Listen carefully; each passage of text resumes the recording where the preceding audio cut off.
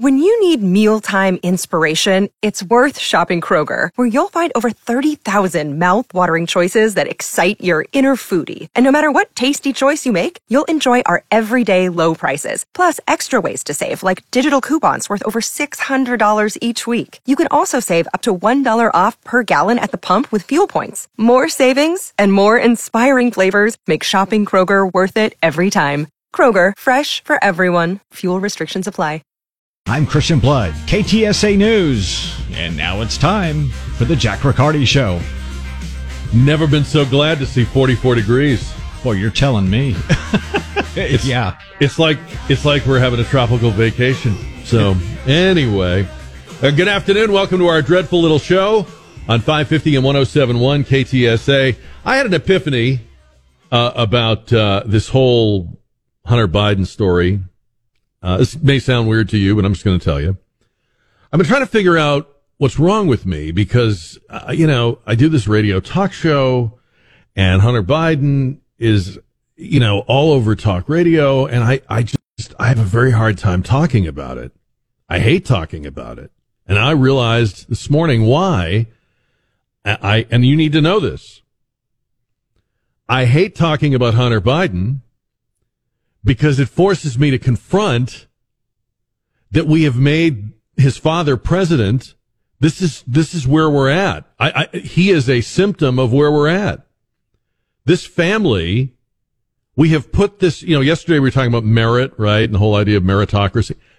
This family is at the tippity top, the peak, the pinnacle of American life. What does that say about us? I mean, we'll get into the nuts and bolts of this in a minute, but honestly, and we are going to talk about it, but I hate to think about where we're at. I hate to think that people elected this guy. I would like to take the 81 million by the lapels and just shake them, Anyway, enough about that. Enough about me.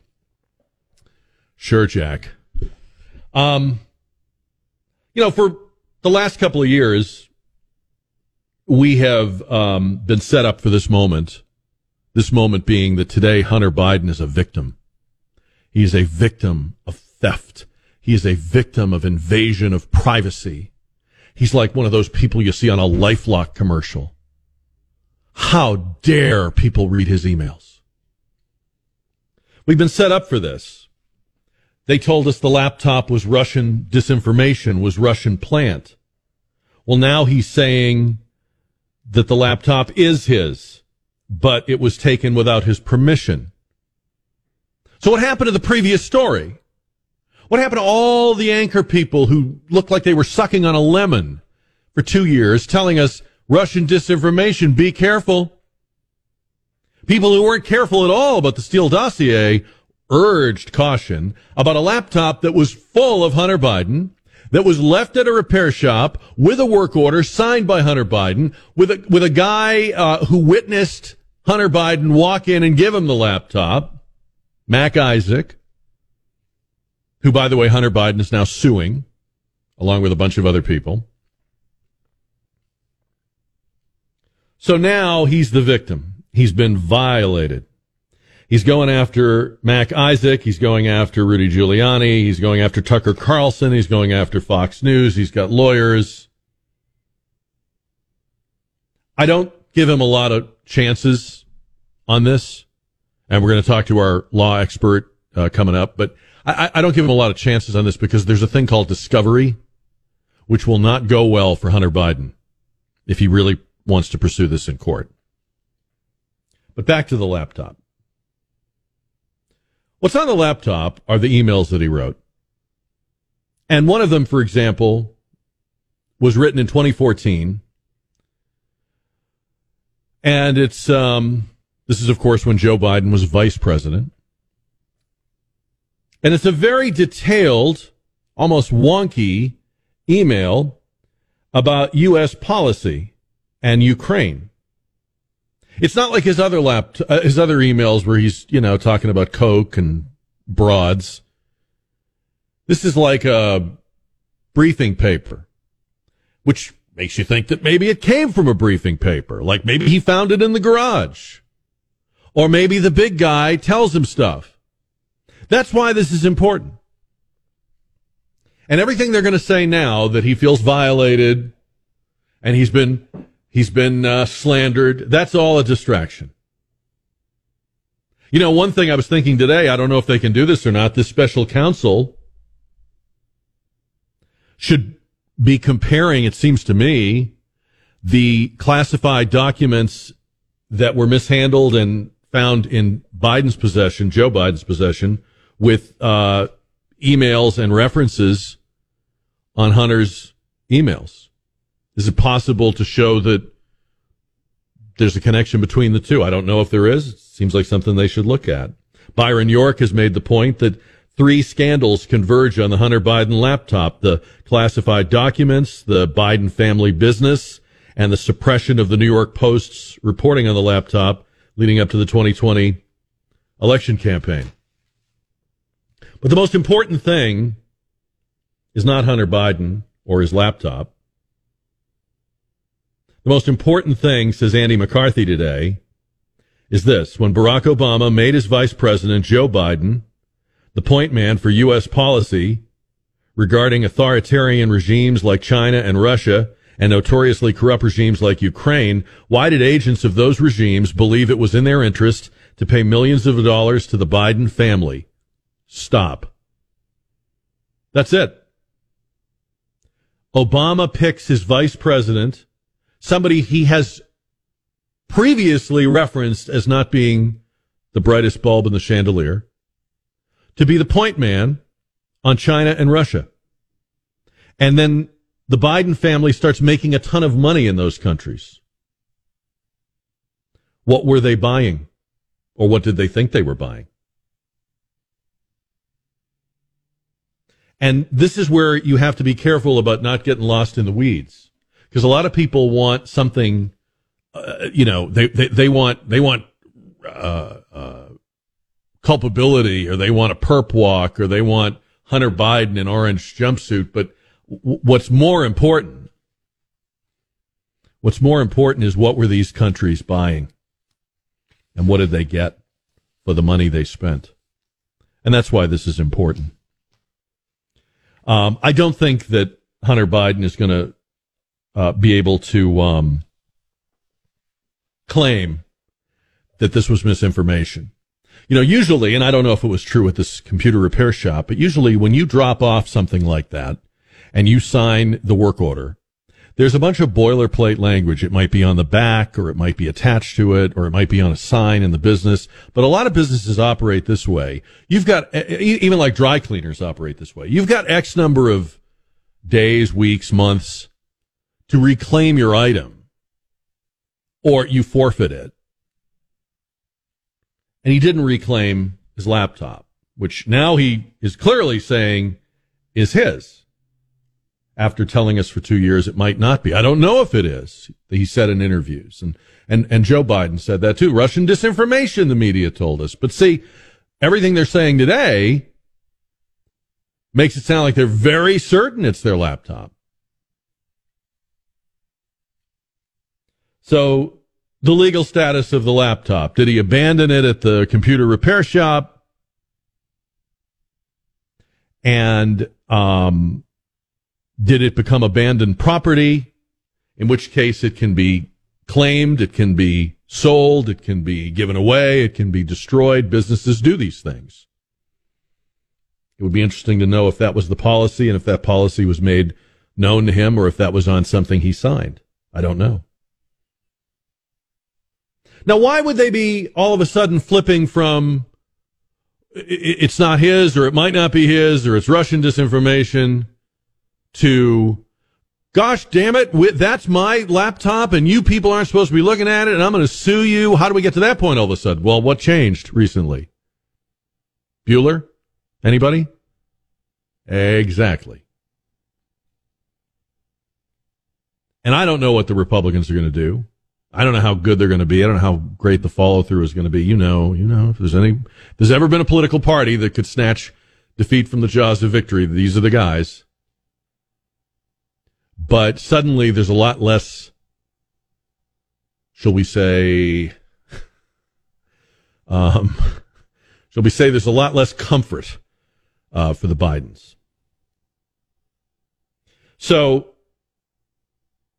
he's bringing threats of civil lawsuits and the disclosure of embarrassing private facts and so forth. And we'll see where that goes. We'll talk about that. Now, the other thing that's going on that's kind of interesting here is the House Republicans are saying that when they checked with the National Archives on the documents recovered from Joe Biden, they weren't allowed to talk about it. The National Archives allegedly told Republicans, we have been told not to talk about it.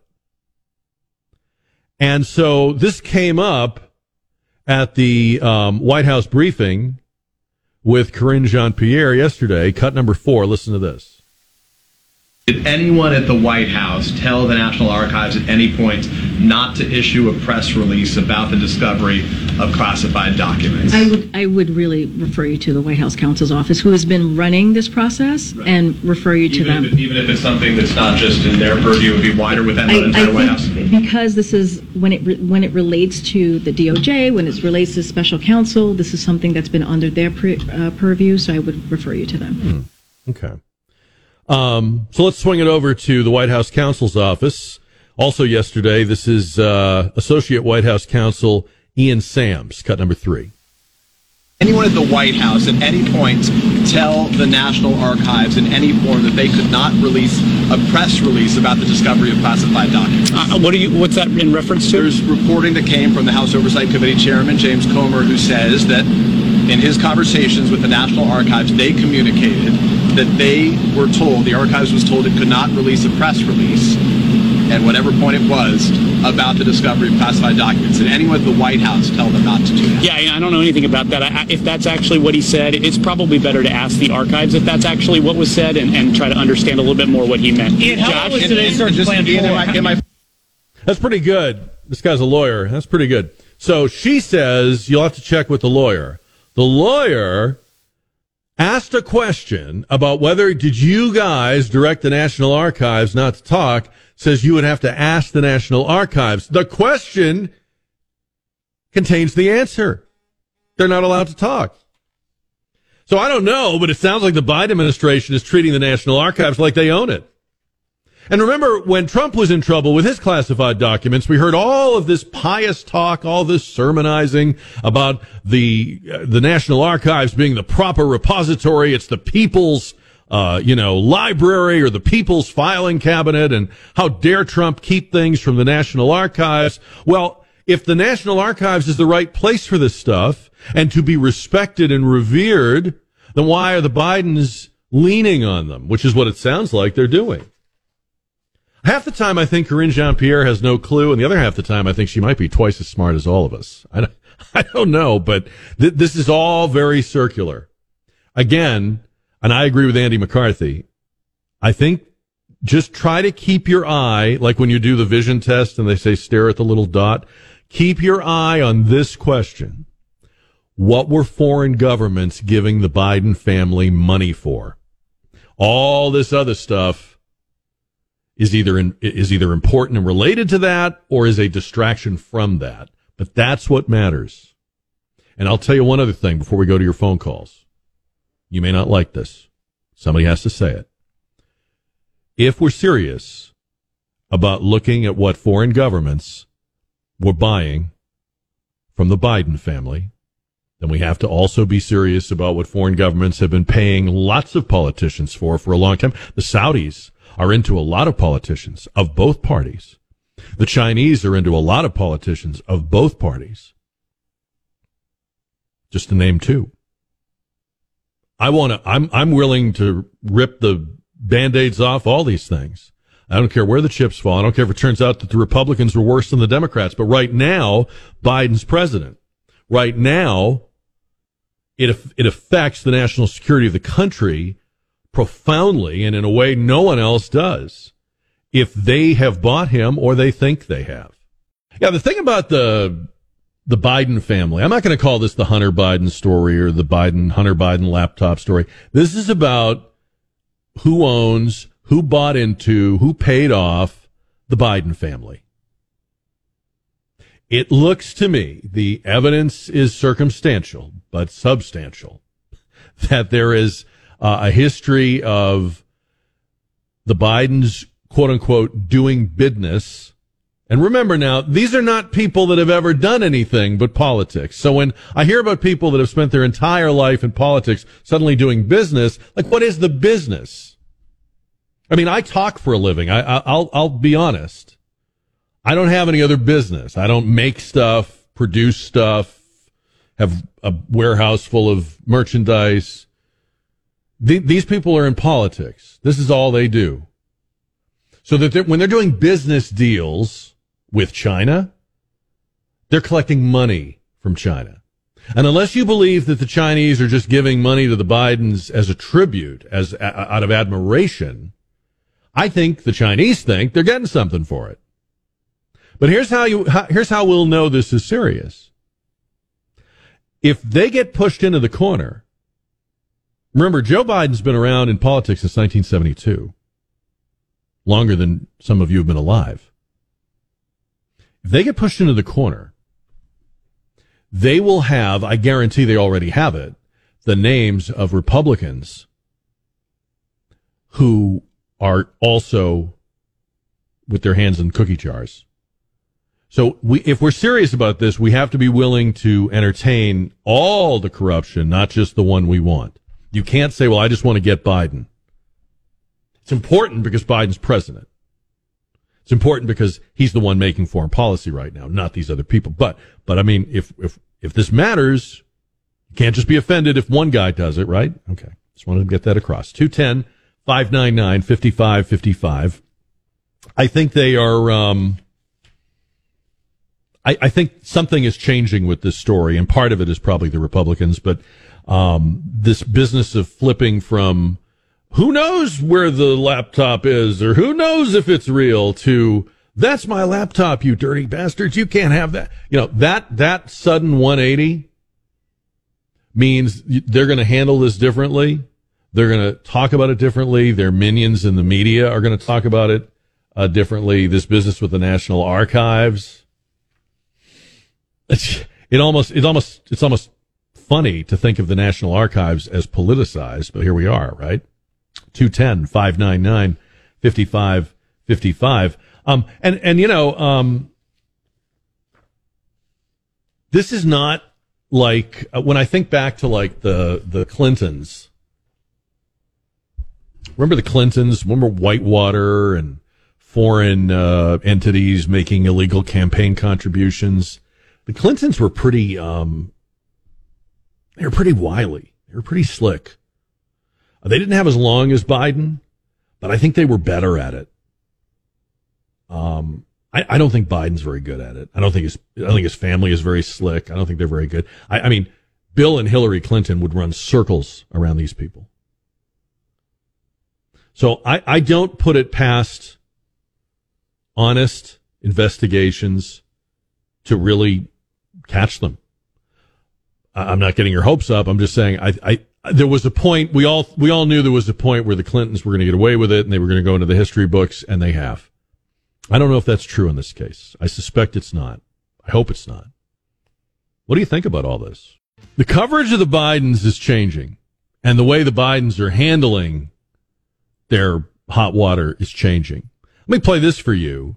Now, if you made a list of the most shameless, bootlicking sycophants, I mean, knee pad wearing, worship at the altar, just weirdos, MSNBC's Chuck Todd would be on that list.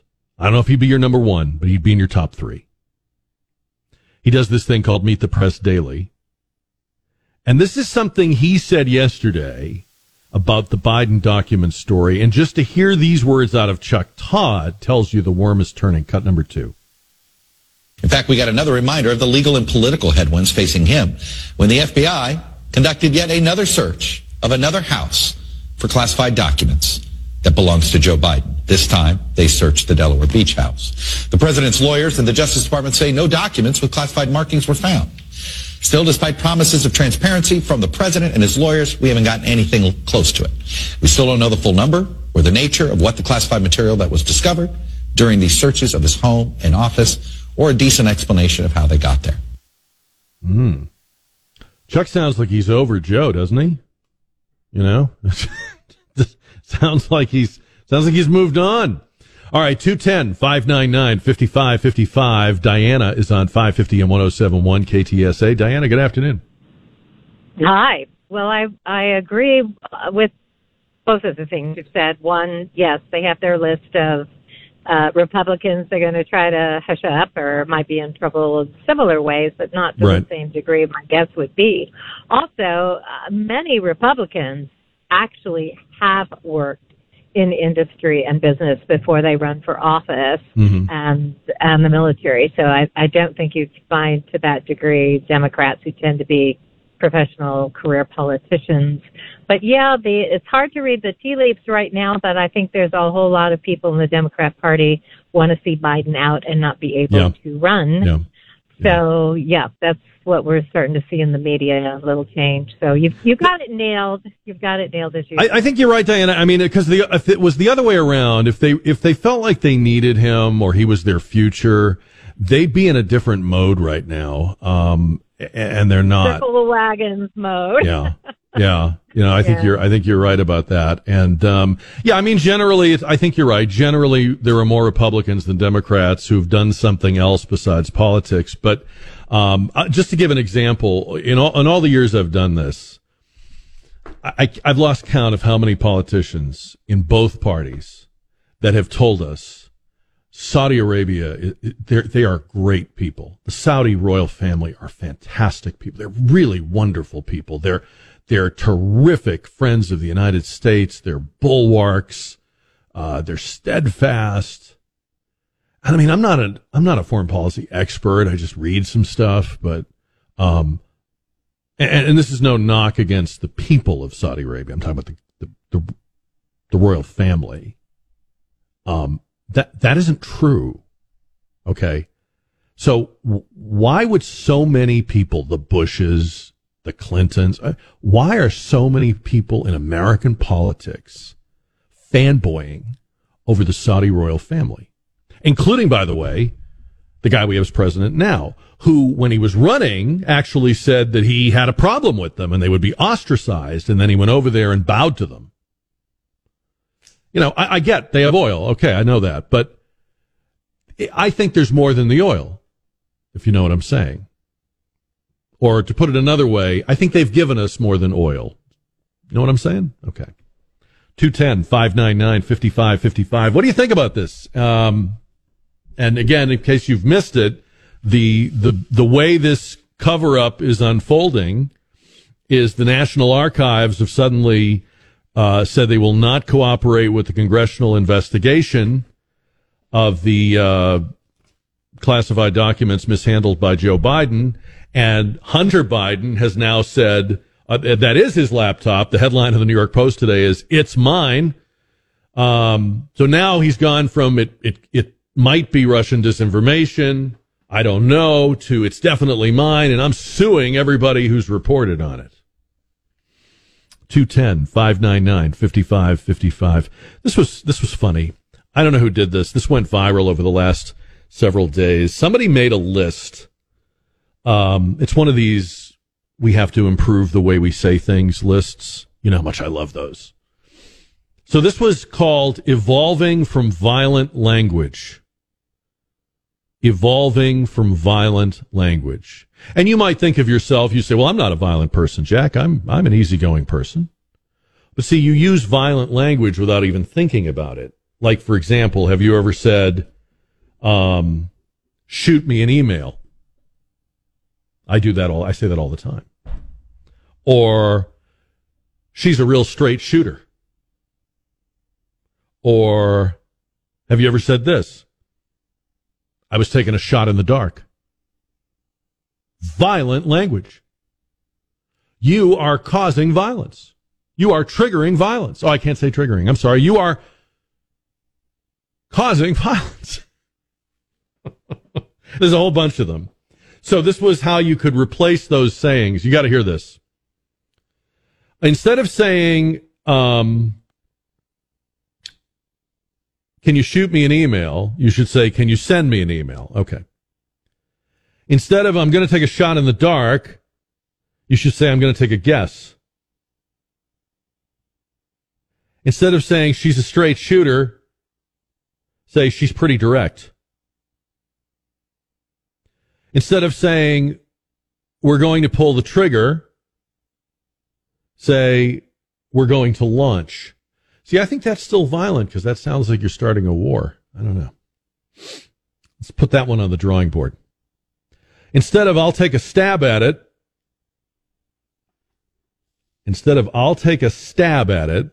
I'll take the first pass at it. Instead of, did we jump the gun, did we start too soon? And then there's one that made me hate this list so much. I love this list and hate this list. This is so bad. Instead of saying, that'll kill two birds with one stone, the writer of the list suggests, instead of that will kill two birds with one stone, you are to say, that'll feed two birds with one scone. And right there, we know what we're up against. That will feed. Can you imagine saying that? Can you imagine using that expression unironically? That will feed two birds with one scone. Who are these people? Who are they? Who thinks that jump the gun is violence? Or bite the bullet? Or, shoot you an email? I mean, it's almost like, it's almost like we are pretending that we are children.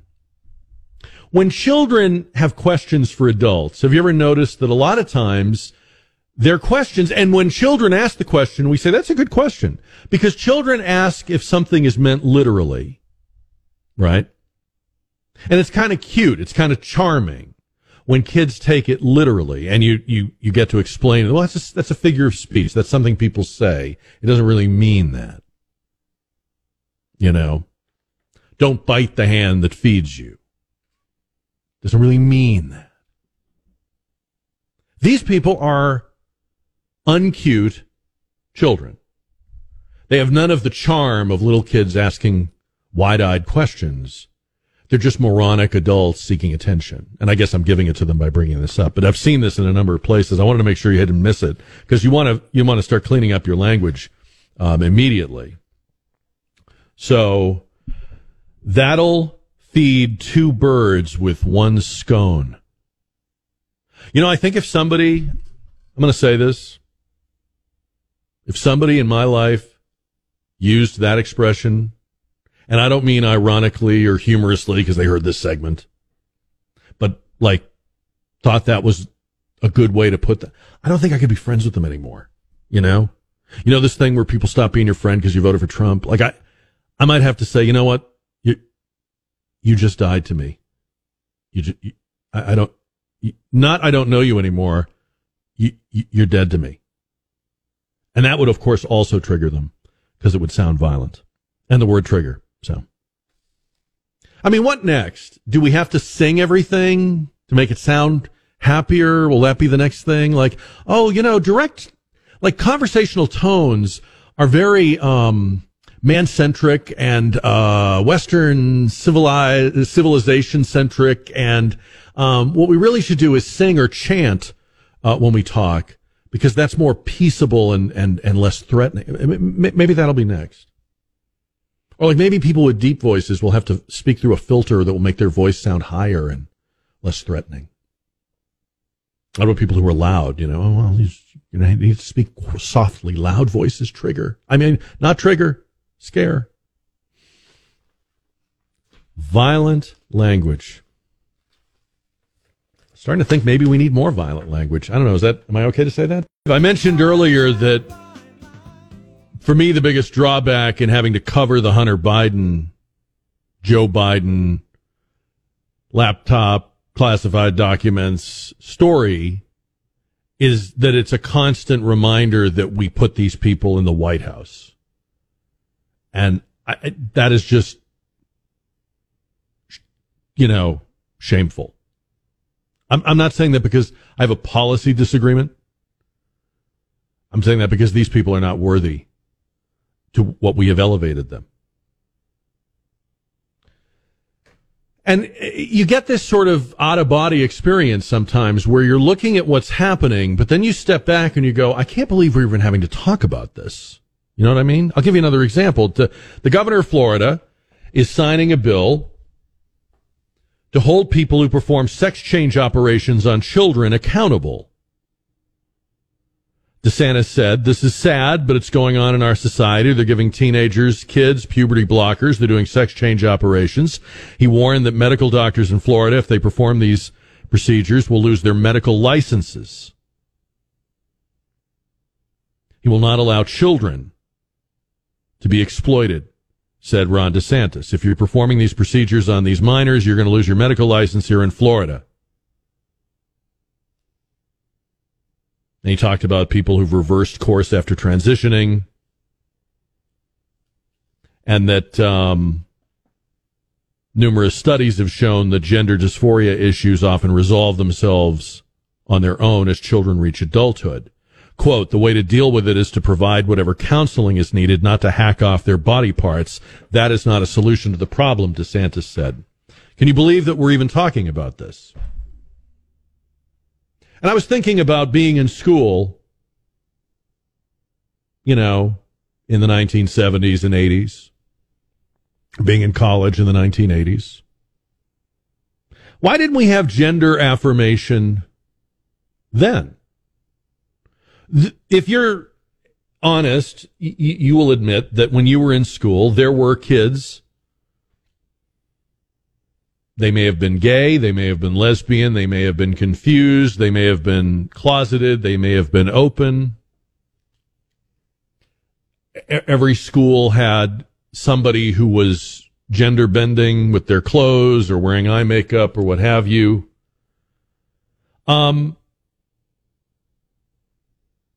If anything, kids were harder on those kinds of kids then than they would be today.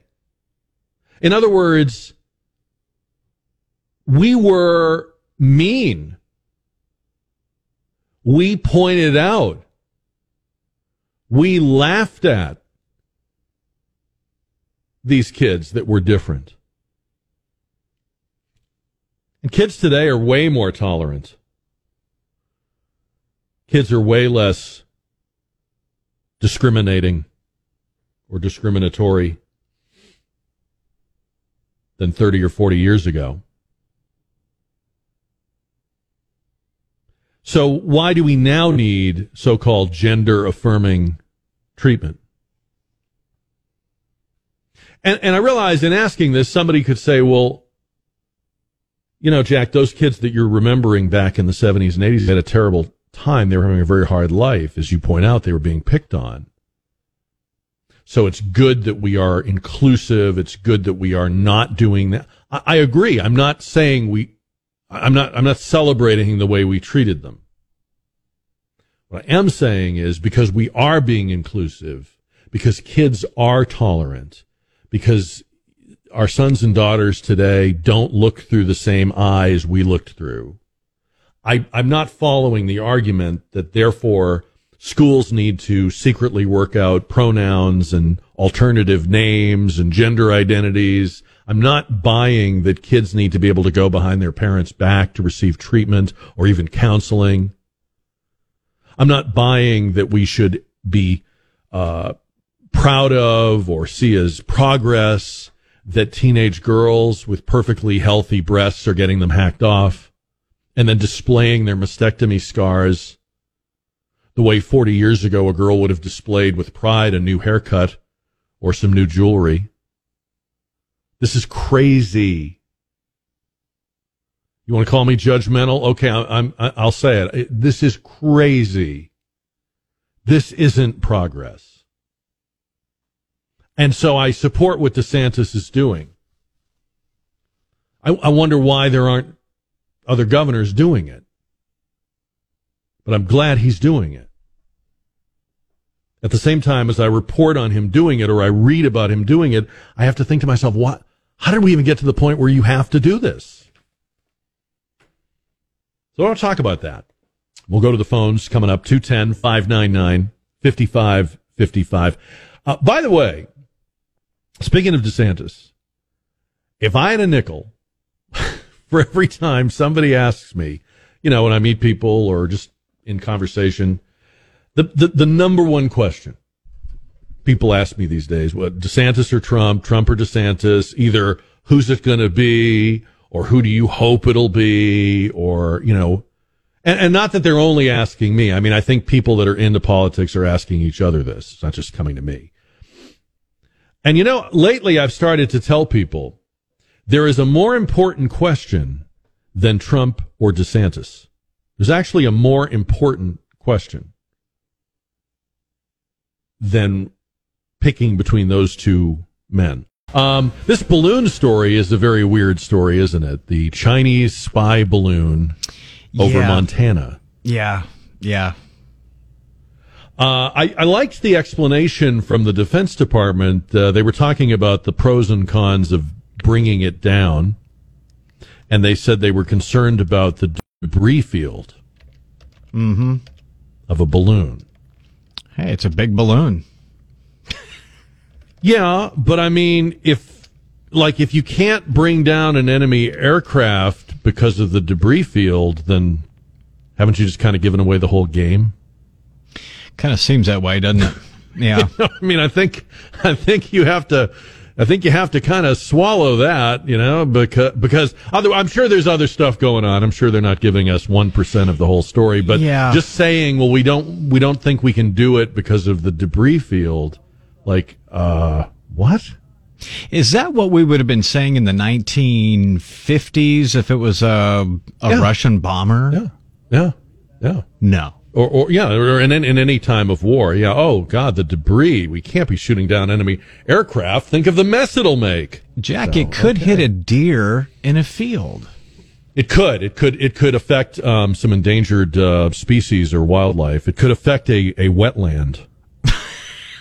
So you know what? I'm just praying that thing stays up there because anything's worse than just leaving it alone. Leave it alone. All right, Jack Riccardi. So we've been talking about a bunch of different things here, and you can jump in on them at 210-599-5555.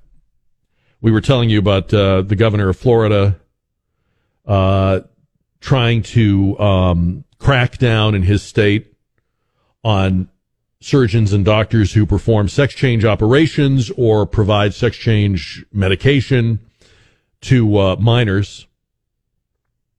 I am totally with him on that. That is, it is surreal that we're even talking about this. But whenever you mention DeSantis or Trump, people start, well, which one do you think it'll be? Who are you for? And what's going to happen in 2024? And,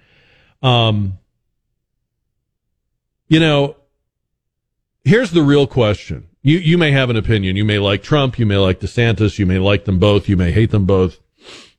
Tell you what the biggest question I think right now about 2024 is. The question is, what will Donald Trump do if he is not the Republican nominee? That's really what we need the answer to. I mean, time will tell whether the Republican nominee is Trump or DeSantis or somebody else. Could very well be somebody else. History says that when you think you know 2 years out, you usually don't. The people that were sure things 2 years before almost every election turned out not to be the one. Otherwise, we'd be remembering in the history books President Scott Walker or President Howard Dean or President Richard Gephardt or President Nelson Rockefeller. And none of those people ever became president. So anyway,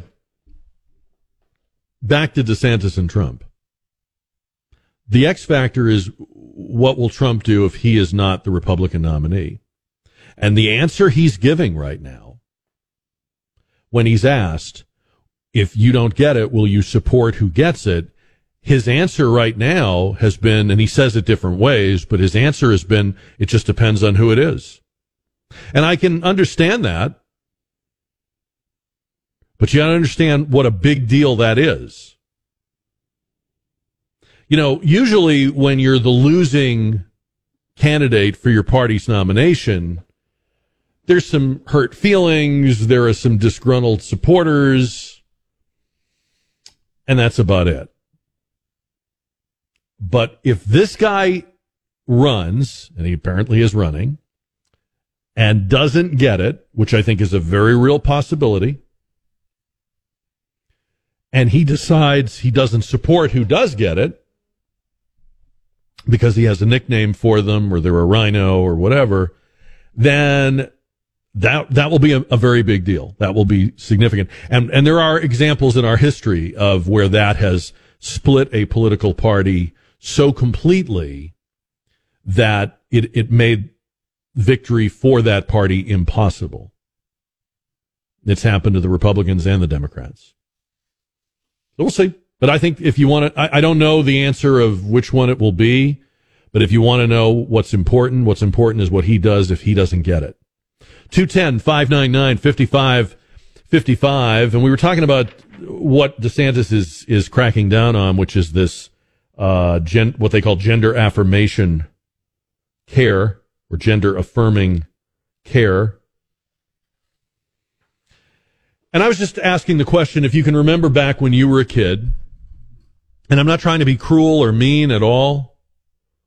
I just want to have a grown-up discussion about this, and we can agree or disagree. But if you think about when you were in school, and there were kids that were different, or whatever word you had for it, and I'm not asking you to name any names or anything, but just I'm pretty sure we can all think back to boys and girls who thought they were girls or boys, or wanted to dress that way, or dressed a little bit that way, or wore some makeup, or didn't, or, whatever. We had terms for it. Some of them are politically incorrect now, but you know what I mean. Were we better off letting those people work through what they were working through, and let's see what adulthood brings, let's see what time brings? When you go to your reunion, right, your high school reunion, the 20-year one, let's say, the room is full of surprises, right? The people that were in great shape are now in terrible shape, and vice versa. The people with the best hair are now bald. I mean, everything is upside down and not what you would have expected. I shouldn't say everything, but there's everywhere you look, there is someone who turned out very differently from how you remembered them in high school. And maybe you're that way. So we used to leave the passage of time to do whatever it was going to do with a boy or a girl who didn't like who they were, or were conflicted or confused by their biological gender. So that's what we used to do. And now what we're doing is not only making available to them immediate surgical and medical treatment, but we're enshrining it. We're saying that it's the ultimate act of love, that parents who really love their children will bring them and get them this. And teachers that really care about their students will provide this even if the parents don't want it, and go behind the parents' backs even if they... That's what we're saying now. So I'm asking, is that better? You think is this approach better? Is it kinder? Is it more loving? Is it apt to... When we get to the high school reunion in 2043... for the class of 2023, will we discover a bunch of people who are miserable, confused? Will they be there at all? When I think about being young, I think about how certain you feel and how really uncertain you are. You know, we joke about it, right? Oh, teenagers, they know everything. Why do they even go to school? They know everything. But, I mean, the truth is really the opposite. That's all bluster. That's all a front you put on as a teenager. You really don't know. You're shocked. You're terrified by how little you know. You know, I have a daughter who's getting ready for college. And if you were to ask her, she'd say she's ready. And I believe that she believes she is. But I also know, and I don't just mean this about her, but about any kid that age, there's all kinds of things that they're not ready for and not expecting and won't know, and they'll figure it out when they get there, but right now they don't know.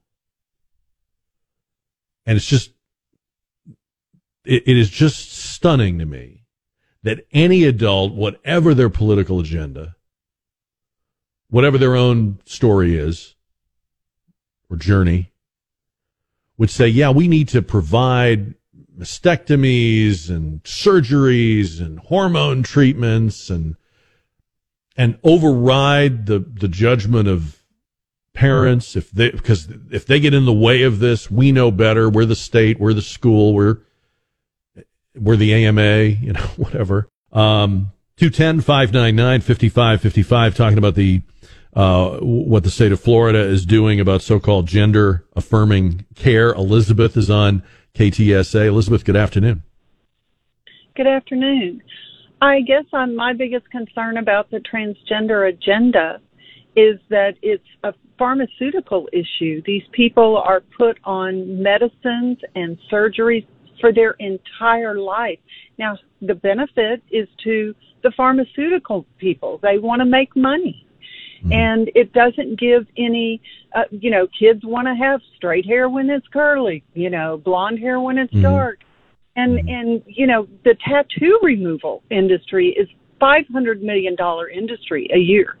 And you're going to put someone on medicine for the rest of their life and possible disfiguring surgeries. You can't do that with children.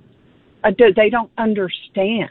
So do you think, you make a great point about the pharmaceutical profit motive. Do you think that's what's driving this? I mean, is that the main thing that's driving this? I think so, but I'm certainly don't have any proof, but they're the ones that must.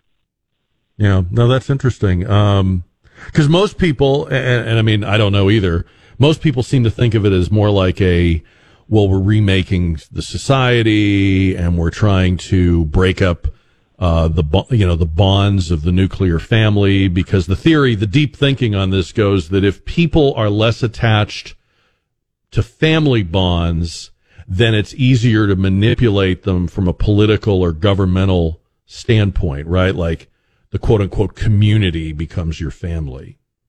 And I don't know if that's what's motivating this either. I don't know if it's maybe both Elizabeth and I are wrong. I will say to Elizabeth's point, it's a good point.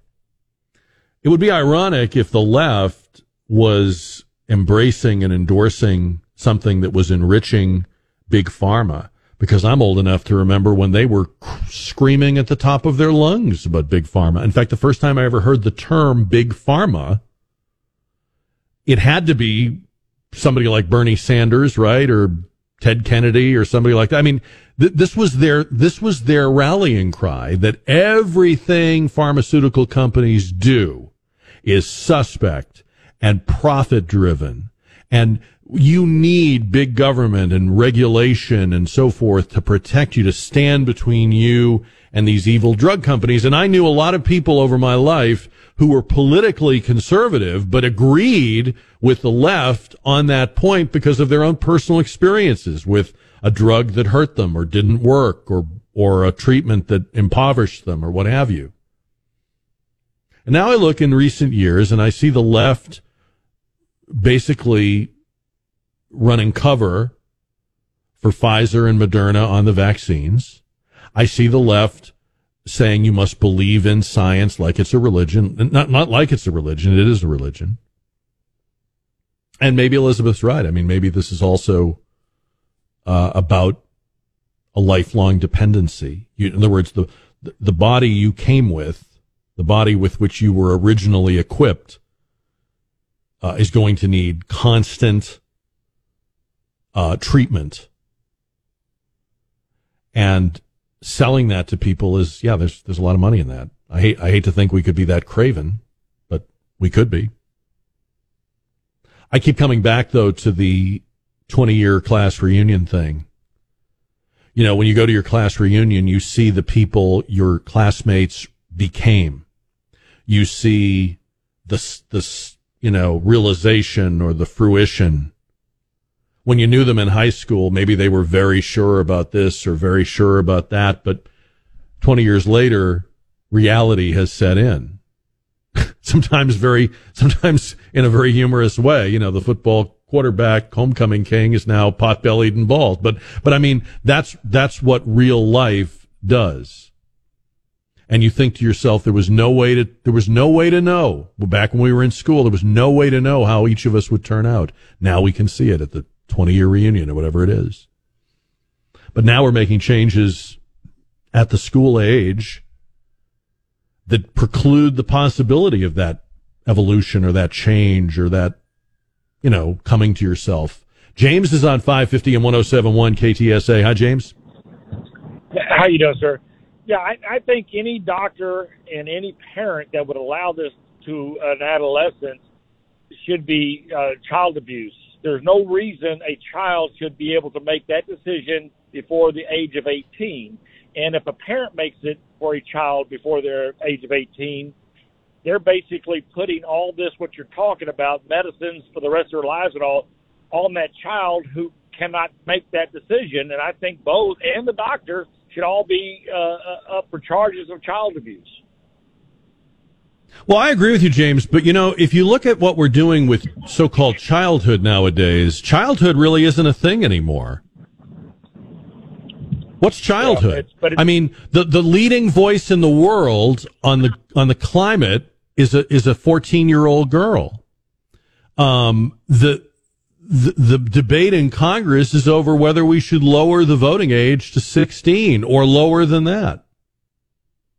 So in a society that worships youth and erases the distinction of youth and pretends that there's no such thing as being too young to know better, I mean, that's gone. That's we don't have that anymore. You're too young to know better. You're too young to make that decision. That's gone. In a society where we've eliminated that, we can call this gender affirming treatment. It's not only Orwellian, but it means that we're saying you're as aware of yourself as you're ever going to be when you're 12 or 14 or 15 or 16. Does that sound right to you? I mean, that sounds nuts, right? If I said that to you like I believed it, you'd stop listening to this show. You'd say, that guy's not worth my time. I don't know why they have him on. You may be saying that anyway, but that's another story. But that's basically where we're at. That all you need to know before you are, as we used to say, of age. This is not to say you can't wear clothes, makeup, act a certain way, ask to be addressed by a name. I'm not talking about any of that. I'm talking about the surgery and the medication. I'm talking about changing your body. I'm talking about doing things that are not reversible. Elizabeth mentioned tattoos. We're way beyond tattoos. If a tattoo is your biggest regret in life, you've done okay, right? One of the big political stories today that I'm really not that interested in, I'm going to mention it. This was a big story like on Fox all day today. The Republicans had a vote and they kicked Ilhan Omar, Congresswoman Ilhan Omar of Minnesota, off the House Foreign Affairs Committee. Ilhan Omar is one of the squad members. She's obnoxious. They said they were doing it because of her anti-Semitic, anti-American statements, of which she's made many. So I get that. It was a party line vote. All the Republicans were for, all the Democrats were against. This was just where my mind went, and you may think this is weird or crazy, but I actually think they took the wrong approach. Now that the Republicans are the majority party, and by only a few seats, but even by those few, they get to make a lot of decisions and organize things. You know what I would do if I were them? I would find the most wackadoodle Democrats in their group, and I know that's a fierce competition. I would put the craziest, most far-left Democrats in the most prominent places you could. She definitely needs to be on that committee and any other important committee. I'd keep her busy with committees all day. You know why? Let them be the face of the Democratic Party. It's what they want. I think you're doing the Democrats a favor if you hide Ilhan Omar. I say shine the light on her.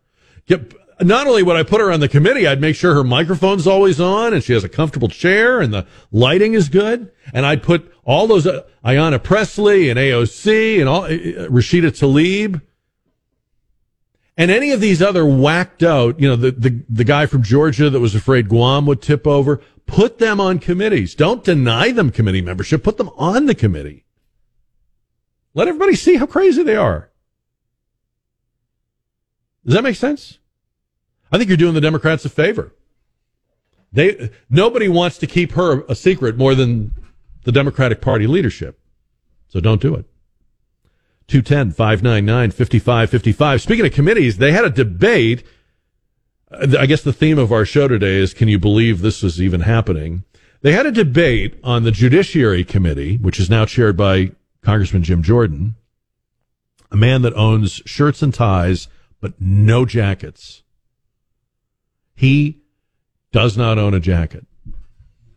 Anyway, they had a debate about whether or not to say the Pledge of Allegiance at the beginning of a committee meeting. And apparently they've voted to do that by party line vote. So the Republicans and the Democrats were arguing about saying the Pledge of Allegiance. Listen to how this went down. Cut number 5. You're going to hear Matt Gaetz, the Florida congressman, first. Listen to this. And so my amendment gives the committee the opportunity to begin each of its meetings with the Pledge of Allegiance. It gives our members the ability to invite inspirational constituents to be able to share and lead in the Pledge of Allegiance. I offered this amendment to the Judiciary Rules 2 years ago, and it was defeated, and I'm very optimistic that we'll have a different outcome today. That's the amendment, Mr. Chairman. I thank the gentleman for his amendment. Support the amendment. Does anyone seek recognition?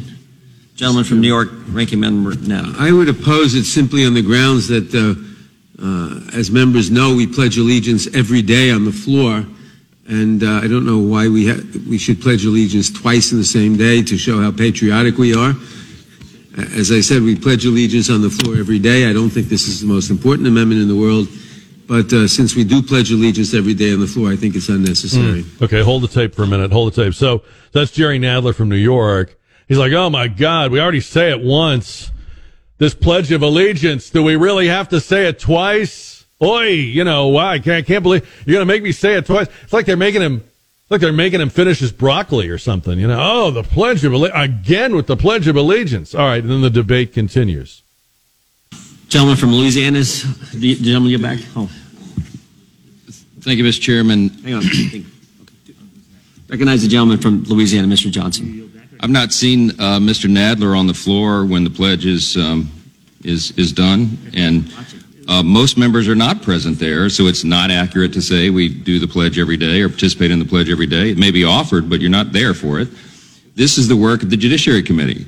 This is the committee that has the charge of defending the Constitution and our fundamental freedoms and defending the very freedoms that the flag represents. And so it's a bit absurd to suggest we couldn't take 30 seconds at the beginning of this important work to do what should be done by all Americans. And so I think this is entirely appropriate. I wish we had done it 2 years ago, and I think we missed a lot of opportunities. I yield back.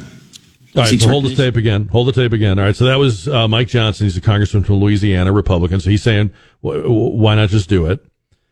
And then this is the piece de la resistance right here. This is the Guam guy, the guy that thought Guam would tip over, Congressman Hank Johnson, Democrat of Georgia. He doesn't want to do it. Here's why. Who seeks recognition? Gentleman from Georgia, Mr. Johnson, is recognized. Thank you, Mr. Chairman. I wish 2 years ago that on January 6th that the insurrection never did happen. So, I mean, he must just have an index card taped to the desk. You know, bring up January 6th. Just hit him with J6. I don't even know why they say the whole name of it anymore. They should just shout J6. Like, no, I vote J6. They're talking about saying the Pledge of Allegiance. And that was his response. So, you know, I'm not making light of the Pledge of Allegiance. And I think that it has a place in places where we are actually conducting the business of this country. I do wonder sometimes if lightning will strike these members of Congress when they're saying the Pledge of Allegiance, because I'm not sure I believe the pledge or the allegiance, but imagine that's a debate.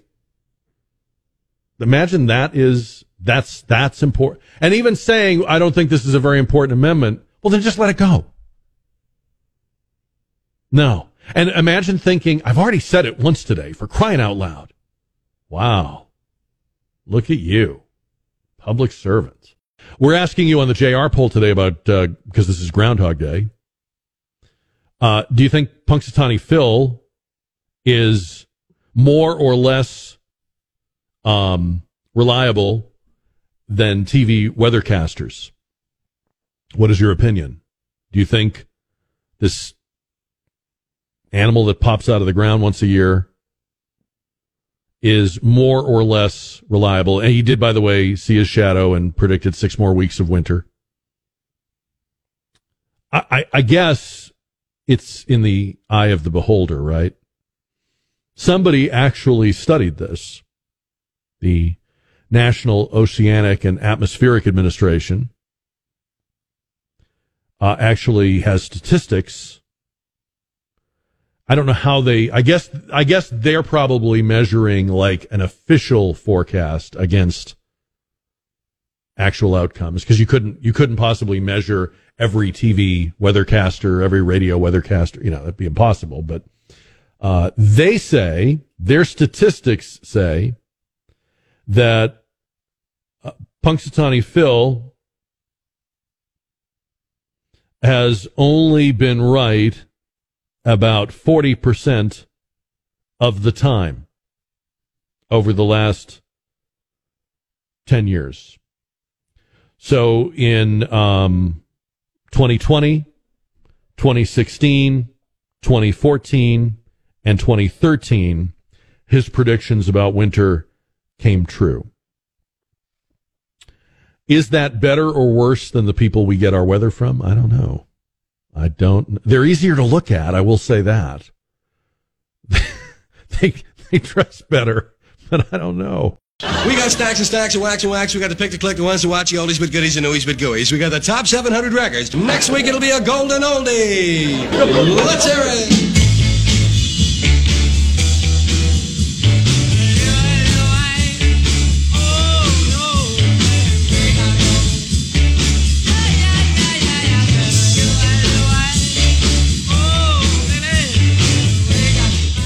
Time to reunite with our good friend up in the great state of Maine and take your calls for him. Mighty John Marshall, the records guy. His website is moneymusic.com, and his address for the next 20 minutes is right here.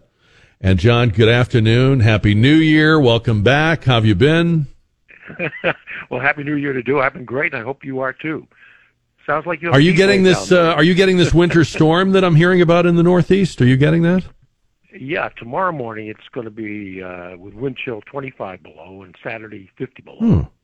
Okay, so I'm going to stop complaining about our weather this week. Then, in light of that, I don't think we need to even bring that up. It's good to have you. And for folks that have not heard you before, Mighty John Marshall is a guy that had a career in radio. He is a record collector. He came up with the idea of helping people value and keep track of the value of collectible vinyl records, which also has meant that he has helped educate people about which ones are actually collectible, because it doesn't just become collectible if it's old. It doesn't just become collectible if it's a recording by a famous artist. In fact, sometimes that's not the case. And so welcome back. And John, for folks that have not heard you before and not seen the website moneymusic.com before, what are the categories or what are the criteria that make a vinyl record collectible? Well, everything is based on rarity, the collectability of the recording artist, and the type of music. Overall, most of the value is in rock and roll, country, blues, soul, and jazz. And in those categories, most of the value is going to be in the Elvis era, the Beatles era, the 50s, the 60s, the 70s. Not all of it, but that's where the majority of the money is going to be found. We're going to count down the top 10 big money records for February with John as we take your calls, and phone lines are open 210-599-5555 if you'd like to ask about an album or a 45, 210-599-5555. So coming in at number 10, we just heard it, Louie Louie by the Kingsmen. One of the great party records of all time, actually banned by the governor of Indiana at the time, would not let Indiana radio stations play it. It was investigated by the FBI because of so-called obscene lyrics, but that was not true. But the original Louie Louie on Jordan Records currently up to $250. All right. Number 9, the Mamas and the Papas are collectible. Yes, known best for their hits California Dreamin' and Monday Monday, found on the album If You Can Believe Your Eyes and Ears. Now, if you have this album, look at the cover. It shows the Mamas and Papas in a bathtub on the left, and on the right, there's a toilet. If the toilet is blocked off on the cover, no more than $25. But if there's a full view of the toilet, up to $250. What was showing the toilet considered controversial? They didn't think that was a good idea. Well, not in the best of taste, they thought, back in 1966. So they issued up covers with it blocked off. Well, and they were on Dunhill. They were on Dunhill, and I think Dunhill wasn't that was part of a bigger company. ABC. Yeah. ABC. So, I think back when record companies were themselves very conservative organizations, Columbia Records was practically the Knights of Columbus at one time. Right. They probably were very prim and proper about all this stuff. It's funny to think now that a record company would censor itself, right? Well, today, no, they wouldn't censor themselves. No. Back then, they did, yeah. Yeah, they had, corporate offices of standards and practices and all that. Right. All right, number 8 on the countdown with Mighty John Marshall, most collectible vinyl for February. Number 8 on the countdown is the soundtrack to The Green Hornet. TV show, The Green Hornet. Soundtrack, that's another category that can be quite collectible. The Green Hornet was around for a year on TV, but the soundtrack is currently valued up to $250. Why is this one so valuable?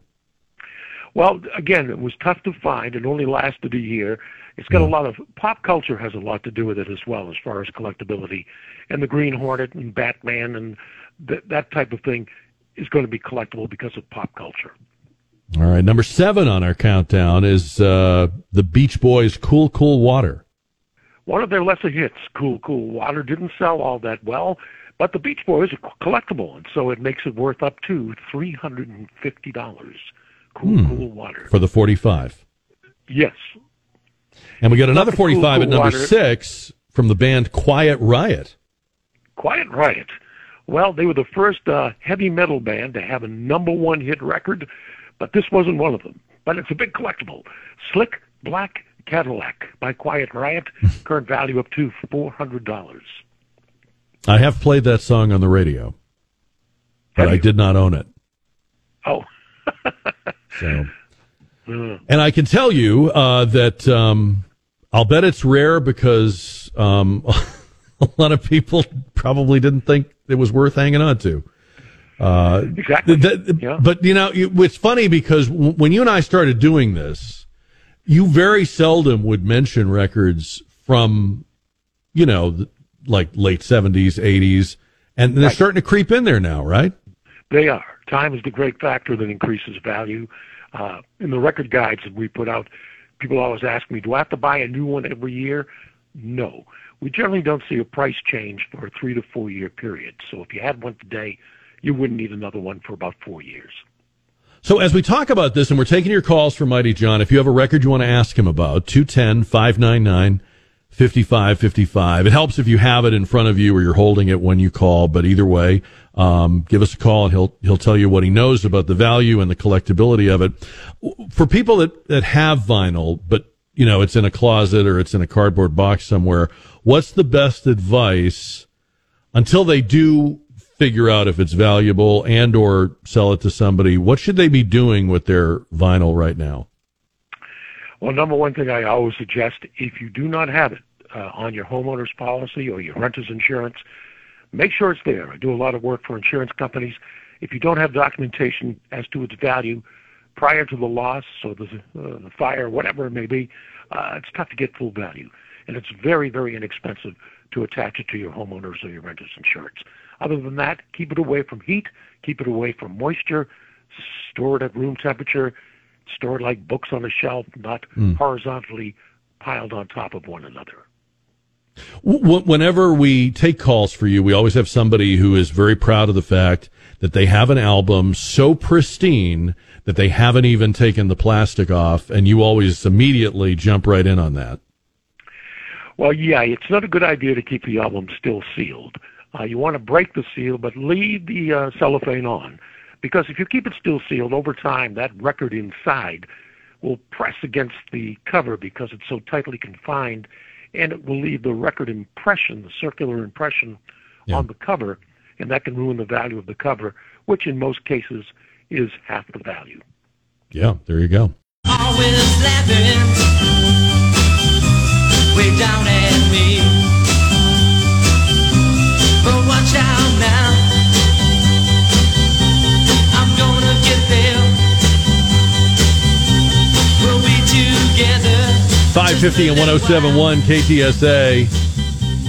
I always have to laugh when I hear this song, John Marshall, because I actually played this. This was in regular rotation at the last station I worked at that was a music station. Wow. And it was an AM radio station, one of those full service, we did everything. And it's just because the program director liked it. I mean, you know how research drives everything, and there's no way that was a high research record.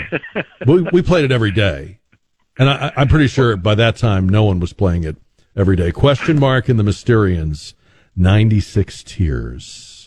We're going to continue our countdown of the most collectible big money records for February with Mighty John. We're taking calls and questions for him via email, jack@ktsa.com or 210-599-5555. Mark says that he has a lot of Paul McCartney records and wondered which ones, either McCartney solo or Wings albums, are most collectible. Well, the one that stands out when you ask about Paul McCartney is the Ram album. And I tell you why. A stereo copy of Ram is up to about $40. But if you find a mono copy, it's currently up to $5,000. So you want to check. And here's the way to tell. It won't say it on the cover. You have to look at the record label on the record. And if it's in mono, it'll have black print that says monaural, which of course means mono. If you see that, that's up to $5,000. That's important to look for. That would definitely, I would scrutinize, I would put on some reading glasses for that. The Ram. Deidre writes to jack@ktsa.com. I have a very nice, good condition copy of Pretzel Logic by Steely Dan. Is that collectible? Steely Dan, one of the great bands of all time, but not yet very collectible. Most of their albums in that $10 to $15 price range. Yeah, I mean, plentiful, right? I mean, they all sold real well. People still have them. Yep. That was a great album. That was the Ricky Don't Lose That Number album, right? Yep. Great album. Yeah.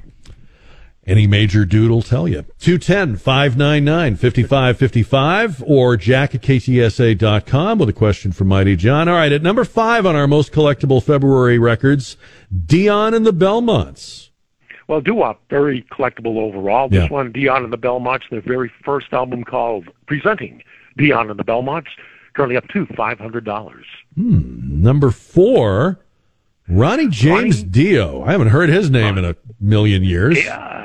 Well, his first album was called Dio at Domino's. Copies worth up to $700. How about running that? games. Yeah. Now, we did say earlier that just because an artist was famous or legendary does not necessarily make their record or records collectible. But in this case, an Elvis record comes in at number 3 on your countdown. Everything by Elvis is worth money. This one of his last hits called Burning Love. Yeah. Now, if you have a copy of this 45 on RCA, look at the label. If it's orange, no more than $15. But if the label is gray, then the value jumps up to $750. Is the gray label the promo copy, or what is the deal there? No.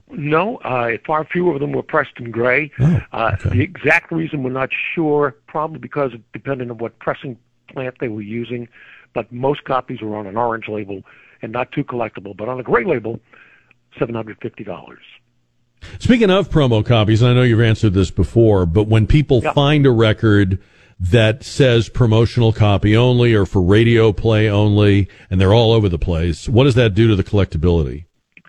Well, promo copies, some of them can be much more collectible than the commercial copies sold in the stores, but it all depends on the collectability of the recording artist. For example, we have Elvis. He had a hit back in the 60s called Such a Night. A regular commercial copy worth up to about $40. But the promo copy with those famous words, not for sale, of Such a Night by Elvis, up to $8,000. Whoa. And if I remember from my DJ days, some record labels really did a very dramatically different design, like different colors or no color. Sometimes there'd be no color. It would look like, just black and white, like a generic for the promo. But then other record companies, the promo copy was identical to the one they sold in stores. You had to read and find maybe in very small print the word promo. Yes, or not for sale. Yes. Or not for sale, yeah. Yeah, some companies did. Others, like Columbia, they would change the color of the label and make big, bold letters, promotional copy, not for sale. And so you're right. Some copies, though, of other record labels, you have to really look hard. Speaking of your countdown, at number 2 is the song we just heard from 1966, Question Mark and the Mysterians, 96 Tears. I think their only hit, right? Their only hit, Rudy Martinez, that was Question Mark. And the value was for the original label, Pagogo Records, 96 Tears, up to $800 right now. All right. And the number 1 most collectible record for February on this countdown is Neil Diamond. Neil Diamond. This is a 12-inch single. It's called We Wrote a Song Together. He wrote it and recorded it to the class that his son was in elementary school, and they put out copies of it. And if you find a copy, it's worth up to $2,000. Why was it a 12? Because usually 12-inch singles are like dance remixes or something. Was he discoing it up in that day, or? No, it's not disco. But 1976, 12-inch singles were started to come into their own. Oh, very interesting. Okay. Not everything is disco. Yeah, well, no, I mean, I guess in my collection, if it's a 12-inch single, it's usually. But now that you mention it, you're right. I do have some. I'm thinking of I have a few rock 12-inch singles. They're not dance remixes. They're extended mixes, or I guess they're extended singles for whatever reason. Like I know I have a Supertramp one that's a 12-inch single. So I guess usually, or more often than not, they had something to do with being dance mixes or extended mixes. That's interesting. Yeah. We usually get questions, what about, and we haven't had any tonight, what about 78s? What's the deal with collecting 78s? Well, 78s can be collectible if they're in those collectible categories of rock and roll, blues, jazz. The big category is blues records that came out prior to World War II. They're known as pre-war blues. 78s that are blues that came out prior to World War II, thousands of dollars for any of them. So interesting. Be on the lookout for those. Sarah asks at jack@ktsa.com, what are the most collectible Sinatra records? Well, he's overall not extremely collectible. Perhaps the most valuable one would be his first record on Brunswick Records called From the Bottom of My Heart, and that's up to about $1,500. Most of his albums on Capitol are worth up to around $40, and his albums on Reprise, which was his own record label, are generally in the $15 to $20 price range. And I know you've made the distinction in the past that for some people, for some artists and for some people, sometimes there's a collectability for record collectors, but then there might also be a collectability for Sinatra files or, Beatle files or what have you, right? Yeah, the fact that he was also a movie star, there are collectors, of movie star memorabilia, and to them it may have a different value than it would to a record collector. Right. Get another call in here. Our good friend Ken Slavin is calling in with a question from Mighty John. Hi, Ken. Hi, Jack. How are you? We're good. Good. Say hi to Mighty John. Hi, Mighty John. I've been enjoying listening to your assessment of these different records. Thank you. Thank you very much. Yes, well, Jack knows this, and a lot of my friends know this. I'm a huge fan and collector of Connie Francis records. And I am very curious. I'm curious what your take may be on those most collectible. I have a lot of them in different formats, including some disc jockey records. Well, there's probably more value in her 45s than there is in her albums, especially the ones that came. Oh, I have a lot of those too. Yeah, good. Pardon? I'm sorry? I'm sorry, were you saying with the sleeves? Yeah, the sleeves are very, very important on any of her records. For example, My Happiness with a sleeve can go up to around $200. Perhaps the most valuable 45 is If I Didn't Care with its picture sleeve. That's up to about $400. So. Oh wow, I got that one. Oh, good. But Ken, you can't sell Connie Francis, right? No, I'm not going to sell them. I was just curious. Yeah, no, you just want to know because I know. Listen, I know how near and dear she is to you, and I can't imagine you'd be like, well, now that I know that, hello eBay, right? That's not going to happen. Oh well, no, not at all. Her most valuable album is called The Songs of Les Reed. I don't know if you have that one, but that's up to about $250. Good. All right. Well, I appreciate that.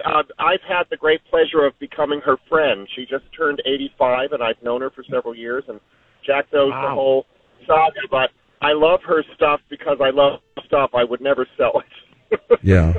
She's a very unique artist, came along kind of at a very, at a time when a lot of music was changing, and she kind of bridged, I think you'll agree, John, she kind of bridged like two eras of music, really, when she came along. Yes. Did you know how she recorded Stupid Cupid? Do you know how she came up with that song? Her father told her, look, all the kids like really crazy songs. All these ballads you're singing. Try something really crazy. And so Neil Sedaka wrote Stupid Cupid for her, and it was a big hit. There you go. Yes, it was. Ken, it's great to hear your voice. Thanks for calling in. Appreciate it. Hope you're doing well. We'll talk to you soon. And John, before we run out of time, for folks that didn't get an answer or couldn't get to a phone, the website is moneymusic.com. What do they find on that website? So much. We have tons of free examples of what your records may be worth, and we sell a guide listing the values for over 1 million records. I'll put it on a flash drive now. So just pop into your computer, and you can look up the values for over 1 million records. Money Music. If you have a lot of them, that would be the thing to do. Definitely get that. Go through your records at your leisure. Figure out what's what. Figure out if you can part with it or not. And Mighty John, always great to have you. I hope you'll come back again real soon. Thank you, Jack. Take care. You as well. And moneymusic.com is his website. Mighty John Marshall. Caught in a quicksand and I'm starting to sing. I need someone to help me, but I don't know which way to turn. I know I don't have much of a choice. I'll go out of my mind or into the night. Tomorrow night, we'll be talking restaurants on the dish. That's my plan anyway. Hopefully that will happen. That's what we do on Friday nights in our 6 o'clock hour. You can call in to praise or zing your most recent restaurant experience. It can be here in town. It can be outlying areas. It can be around South Texas. But praise or zing a restaurant experience on the dish tomorrow night. That's how we'll kick into the weekend. Two giants of the jazz world, both masters of the saxophone, happen to have birthdays today, or birth anniversaries today. That's what you say when they're no longer here celebrating the birthday. This is the 94th birth anniversary of Stan Getz, the great Stan Getz, who was born in Philadelphia and I was talking to somebody about him off the air today, and I was saying, Stan Getz had like the prototypical jazz life. He had a meteoric rise. He had a kind of stormy career, prolific. These jazz guys played, I think on average they worked way harder than rock bands do. They played way more dates. They traveled much more widely. A rock band would tour the United States, a jazz band would tour the world. Anyway, he had a very tempestuous and busy career. Had drug addiction, had failed marriages. He had all the things that sort of stereotypically are associated with a jazz career, but was incredible. And we're going to play a record that is just one of my absolute favorite jazz records of all time here, coming up in a few minutes. This is also the birth anniversary of Sonny Stitt, who was born in Boston 99 years ago today. Also a great jazz saxophonist, and like Stan Getz, played with all the greats and was a great, and also had kind of a short life relatively. These guys they lived hard, but they left behind so much great music. So we'll hear some Stan Getz coming up at the end of the show, which is really just a few minutes from now. And we'll see how you voted on the JR poll about Punxsutawney Phil. And I saw this today. Now, I'm not a Frontier Airlines. I've never been on Frontier Airlines, but I'm aware of it. I know it's a discount airline. But listen to this. They are starting a new all-you-can-fly summer pass. It says for $399, you get unlimited flights over the summer months. But you have to fly on Frontier. No, I'm not making a joke. And the runner-up gets 2 tickets. No, I'm not saying I'm making a joke. Between May 2nd and September 30th, wherever Frontier Airlines flies. But then it says $399, and at first I thought, well, that seems like you're stealing it. But then it says you can also purchase extras like seats. And I thought, do they mean like seat upgrades, or does this not include a seat? Like are you standing in the back? So seats, bags, and other ancillary products may increase your price, says the company. It's on a first-come, first-served basis, so when they're gone, they're gone. It's kind of like it's the Golden Corral of airlines, right? Just fly all you want. And then they have another offer, which is $999, and that's all you can fly for a year. it's not a commercial. I'm just passing it along. I read where JetBlue is trying to merge with one of the discount airlines. I don't have it in front of me. I don't remember if it was Spirit or which one it was, but apparently the politicians are trying to prevent JetBlue from doing that. And people who watch the airline business think that this is a little bit of a hijink by the politicians, because they may be trying to protect like Delta and American and what have you, because if JetBlue acquired this discount airline, it would be a more direct competitor to the sort of major top tier airlines. And I guess that's why they're having trouble doing it. But anyway, last time I priced plane tickets, I realized that I'm not going to be doing very much flying this year unless I do this Frontier thing. I don't know. Maybe that's where we're headed. You know who Michael Strahan is, right? Michael Strahan, one of the co-hosts on Good Morning America, sportscaster. He recently told a story about a friend.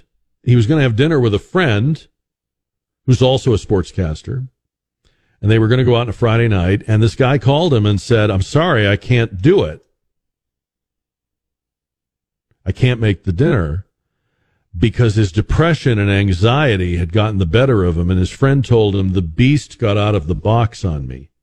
The beast got out of the box. And Michael Strahan told his friend that he wished they'd been friends their whole lives. He said, I wish you had told me this sooner. I wish I could have been there for you. You should have told me this 30 years ago. Which is a very nice thing to say. But it's hard to do. And I wrote about this today. You can read my column at ktsa.com about when the beast comes out, because I think this is a thing. I think we're surrounded by people who are functional and successful, and even we may even envy them for what they have or seem to have. There's a lot of people struggling with that beast.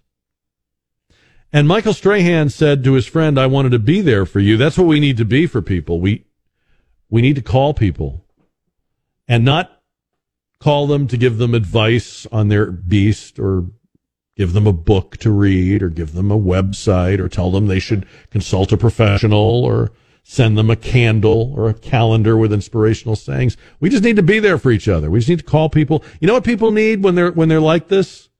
I think what people need is you just talk about stuff, not their stuff, just stuff. Talk about life, kids, sports, Tell them what's going on. When people are wrestling with the beast, it helps to talk about anything but the beast. And if they need to talk about the beast, they'll know they can come to you with that, and they will. But that's what true friendship is. Don't try to fix the beast. Just like Michael Strahan said, just be there.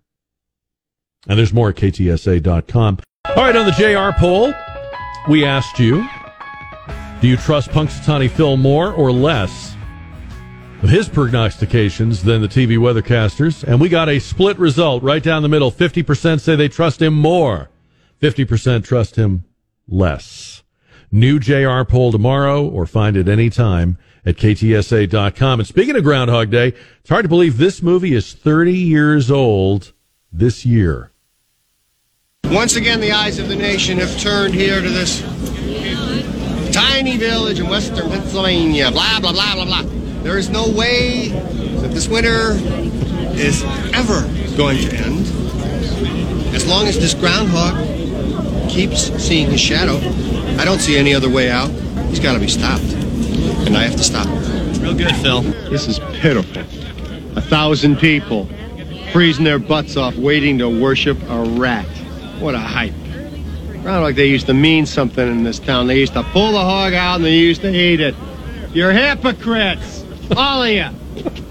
You got a problem with what I'm saying, Larry? Untie your tongue and you come out here and talk, huh?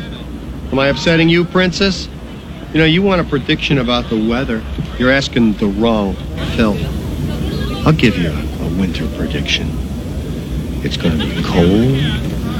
It's going to be gray. And it's going to last you for the rest of your life. I wonder if Bill Taylor ever has moments like that. Do you think he just ever occasionally? No, probably not. All right. Love that Bill Murray Groundhog Day. Finally tonight, as I mentioned, it is the birthday of one of the greats in jazz, Stan Getz, the birth anniversary, I should say. And you have to hear, if you are not familiar with Stan Getz, the essential piece is his saxophone on this multiple Grammy-winning record from, well, it was made 60 years ago, as a matter of fact, 60 years ago next month. You're going to hear Antonio Carlos Jobim, who also wrote the song. You're going to hear the beautiful Astrud Gilberto, and you're going to hear the saxophone of Stan Getz as we go into the night on KTSA.